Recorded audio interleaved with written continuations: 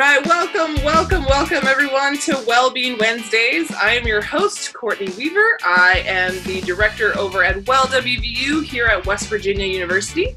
And today, my guest is CJ Belknap, who is an assistant director over in Adventure, West Virginia. So, CJ, welcome. And how about you introduce yourself and just explain your role here at the university? Sure. So, name's CJ Belknap. I am very proud to say this, but I'm from West Virginia. I guess I'm a townie now too. I've been in Morgantown since 2005, from center part of the state. So as deep in the West Virginia as you can get, Braxton County, Burnsville area. But I've been with the university in both an undergrad and graduate role, got both degrees here, and then kind of going on like a 10-year stint with Adventure. I've had a couple different roles. I was program manager first, in charge of logistics, program coordinator in charge of OEC, Outdoor Education Center programming. And then most recently, since 2015, I've been the assistant director for the department, primarily under my purview is the Outdoor Education Center. So been at the university for a while, big homer, think West Virginia is great, think WVU is great, and think what we do as a university is outstanding. All right. Well, welcome. We appreciate you taking the time.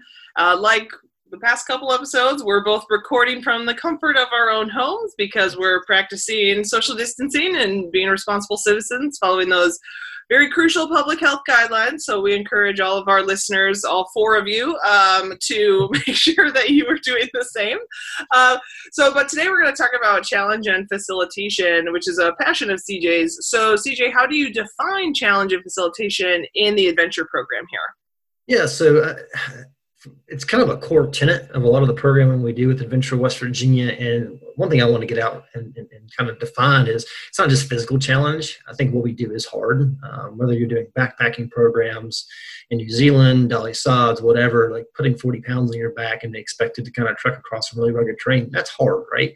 So there's challenge in that. But I think from our facilitation and somewhat of our philosophical sort of rooted principles is this idea of challenge, both mentally, physically, I guess maybe spiritually. I don't know if we'll be able to get into that, but the idea that challenge can kind of propagate itself into like a lot of really good self-development if it's facilitated. Challenge for challenge's sake, I think is fantastic. I think, from a own personal development standpoint, an individual stands to actually grow a lot if they are putting themselves in challenging environments. But from the role of challenge and facilitation in and of itself, I think Adventure West Virginia does a good job of creating challenging environments in safe places. And that's a little bit of a trigger word for folks. I want to define what I mean by safe place. It's not the idea that we're going to be, showering folks like, yes, you're great, and all that type of stuff. It's more or less stripping down the fact that we accept people for who they are and that the environment in and of itself is going to be open for discussion and dialogue. And the challenge is going to be not only the activity in and of itself, but the processing that we do afterwards.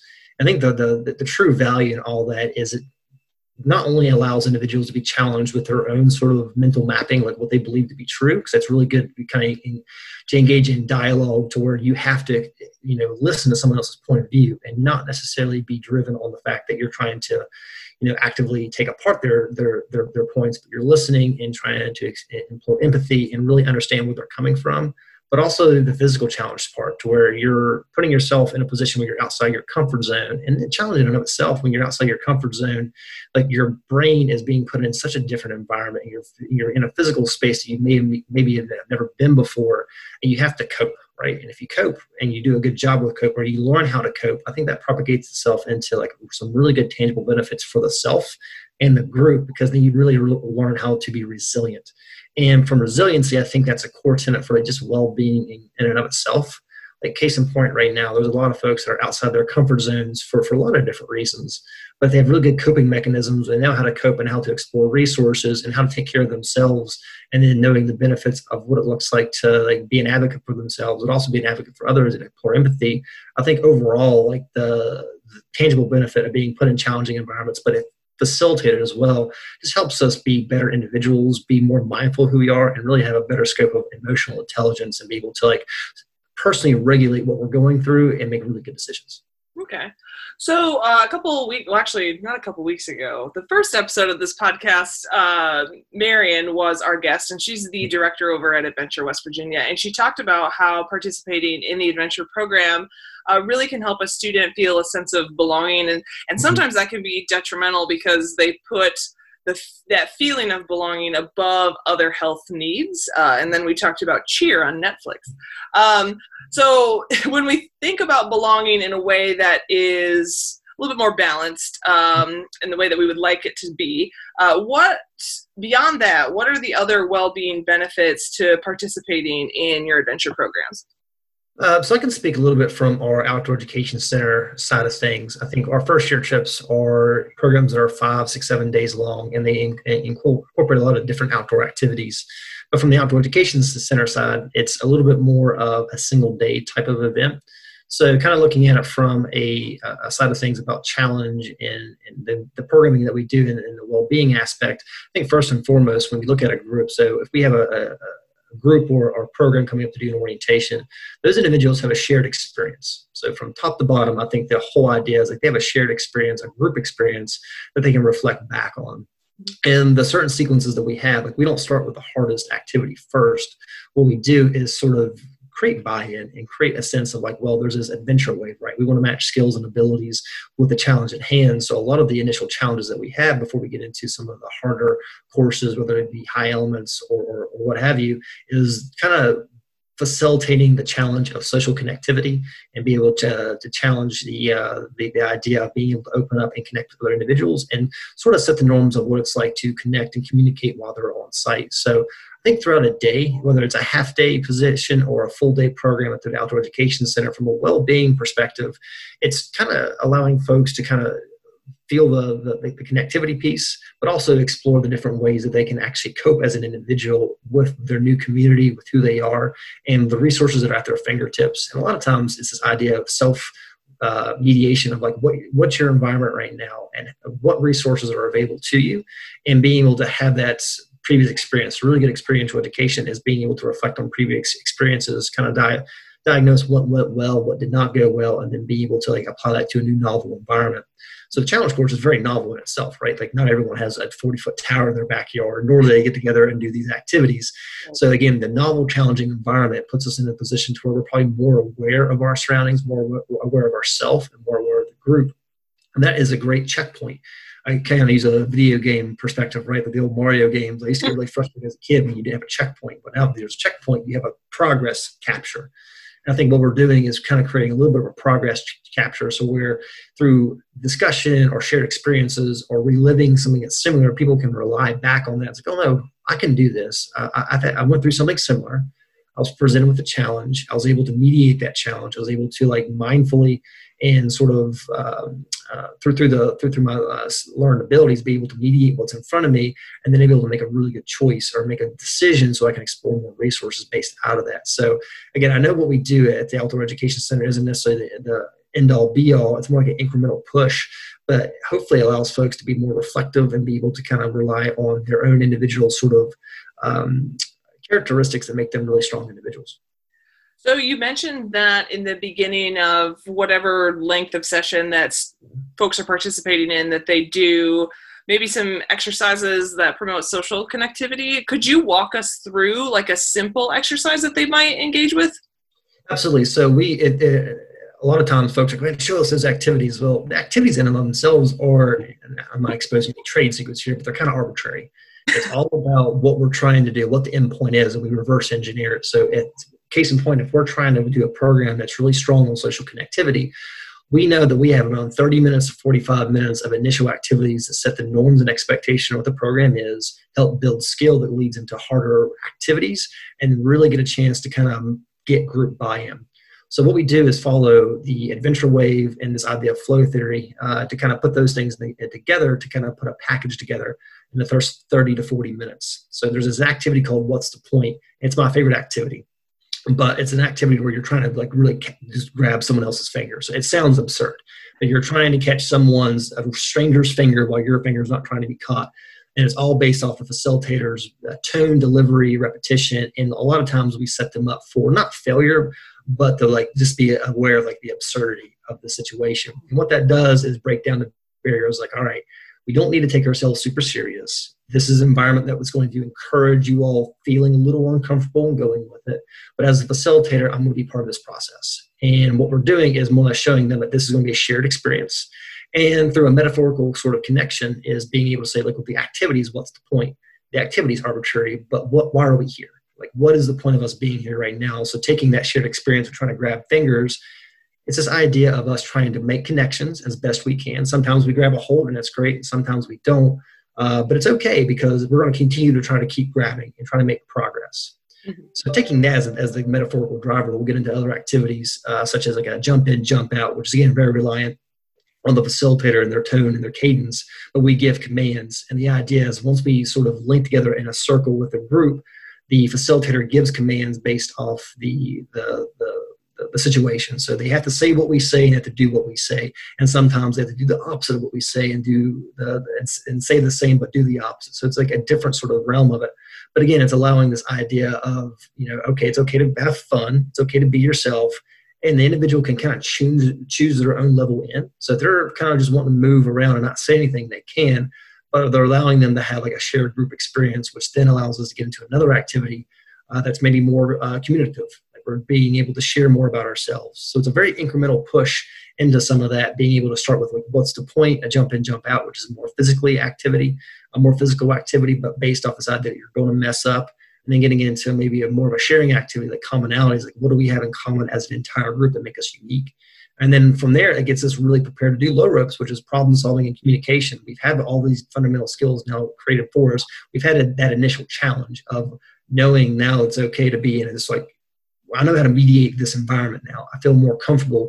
I feel comfortable working with the facilitator. I feel comfortable knowing that I'm going to have to like somehow self-regulate and self-mediate the environment, but I can be reliant on my fellow peers here in this environment to make it work. Right. I participated in, well, I just call it ropes courses, which is probably not, this is a generic term. But I always say that like the low ropes courses are always my favorite part because I love a puzzle and high ropes makes me really nervous. So I appreciate your comments on low ropes courses. Absolutely. So, Adventure West Virginia is largely known, or one of the big components of that program is the First Year Trips program, but you're from the Outdoor Education Center. So if a student wants to get involved with the OEC, how do they do that?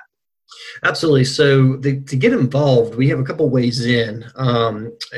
Right now, where we are going through a website redesign, it's going to look a little different right now. But on the Adventure West Virginia jobs page, there's a good outline of both the challenge course facilitation and we also have the Zipline Canopy Tour, which is a little different than what we're talking about. It's a little bit more of a recreational activity, but still follows the same core tenet and the sort of philosophical progression of being able to start in an environment that kind of propagates, accessibility and then ramps it up a little bit. So it's still the same idea that you're facilitating and guiding an experience for individuals, part of a process. So we kind of been talking about the individual side of the benefits of challenge, but from our perspective, the individual from an employee side, the guide perspective, every single one of our employees is required to go through a 40 to 60 hour skills training, even before they're even considered to work for us. And the great thing about it is our positions, although they're very technically laden, you have to know to do high angle rescues. We teach individuals how to do lowers off certain elements. It also has a great deal to do with group facilitation, risk management, making decisions, reading a group, asking prominent questions, understanding experiential flow, group dynamics. An individual who is in all walks of the university life, regardless if they're a nurse, engineer, or whatever, like they're going to learn skills that really prepare them for the next professional step. And the way they can get involved is being able to take one of our semester classes. We do teach 2 semester classes, one challenge course specific, one Canopy Tour specific, and then we offer week-long trainings after the spring semester is concluded as well that are specific to more of the technical facilitation, not so much of the group-to-group or person-to-person facilitation side of things, the experiential philosophies and foundations. So there's a lot of ways in. Some individuals also take a route where they become more involved with first year trips and then get cross-trained, which is fantastic. First year trips by far, I think, is I want to toot our own horn real quick, but I think a great national standard for what it's like to actually be trained and be a qualified entry-level facilitator, guide, what have you, in our field. But also it has all kinds of different sort of principles that really relate to any type of discipline across the entire university spectrum. Great. All right. So on this podcast, what we like to do is we kind of like to have a pop culture moment, but I think reflecting on it now, we haven't actually talked too much about pop culture in every episode, but what we really tend to do is more of a snapshot of well-being at the current time. And for the past couple weeks, it's been really focused on the COVID-19 pandemic and all the changes that have happened, at the institution, but also just in larger society. So a lot of the programs that you've described obviously are facilitated in person and at the Outdoor Education Center. And that's, obviously not happening right now. So what is Adventure West Virginia doing now during this pandemic, and how are you staying connected to students? Right. So I do want to give a shout out to Trisha Chan, John Green, and Marion Holmes. They're all colleagues of mine, but they've actually done a fantastic job doing some social media development to allow us to stay connected. It's not necessarily a peer-to-peer connectivity. It can be, I think, especially if folks are connected to the pictures and the video content we're putting out there. But they've done a great job. And that was like one of the first things we jumped on board with. Like, this is going to be a little bit of a new normal for us. What can we do right now? What can we mobilize into and do really good? And they took it, and we, I think, daily now do Instagram stories. I am not hip, nor am I with it. So I don't really know exactly what Instagram does or anything like that, but I know it's fantastic. And they've been putting a lot of good effort and emphasis into that. So I definitely want to give them kudos for like just the coordination, the thought process, and the creativity. Mm-hmm. The next stage, though, is as we learn more about the long-term impacts these public health announcements and suggestions are. At Adventure West Virginia, I think the one of the core strengths we have as a department is how quickly we can pivot and be able to dedicate resources to be able to engage our community. So our prime community right now is the incoming freshman class and the university as a whole. So we're putting a lot of strong emphasis and a lot of resources into online program development. So a lot of stuff we do at the OEC, we can't do it in person, but we can facilitate a pretty good environment with Zoom or another online environment where it can be 20, 30, 40, 50, 60 people, whatever. They're still going through that initial progression that I spoke of just a little bit ago. What's the point? Not necessarily jump in, jump out, but like I said, those activities in and of themselves are all at the whim of the facilitator and how they are bent to be able to address the needs of the group. So a lot of the needs that we'll have is the connectivity and the social connectivity piece that a lot of incoming freshmen are going to want. And our main responsibility is to create programs that are to the best of their ability, following best practices and industry standard that represent the university to the 10th degree, but also allow these freshmen that are coming in to have the best possible experience and know that the university is, trying their best to create the best possible situation for them during these unknown times. And that's what Adventure West Virginia's responsibility right now is to create an environment so freshmen can connect. They can learn who their fellow peers are. They can learn about resources and programs and opportunities with the university and really get a chance to have a connection in a virtual environment through these activities and through these environments that really allow them to understand, like, okay, here's what it means to be a mountaineer for the short term as we kind of sort and figure this out together. And I think that sounds kind of cheesy sometimes, but like the mountaineer spirit, I mean, it's kind of being rugged and being able to persist, which kind of goes back to that challenge idea. Like, this is a unique challenge. And I think Adventure West Virginia Student Life, our Office of Wellness too, is like we're pretty well apt to be able to do this because I think we do internally have really good mechanisms to cope and mediate, and we have pretty good well-being within our departments, and hopefully that shows really well with the programs we deliver. Great. Well, again, CJ, thank you so much for joining us today. We really appreciate you taking time out. And to all of our faithful listeners, thank you so much. And we will catch you next time on Wellbeing Wednesday.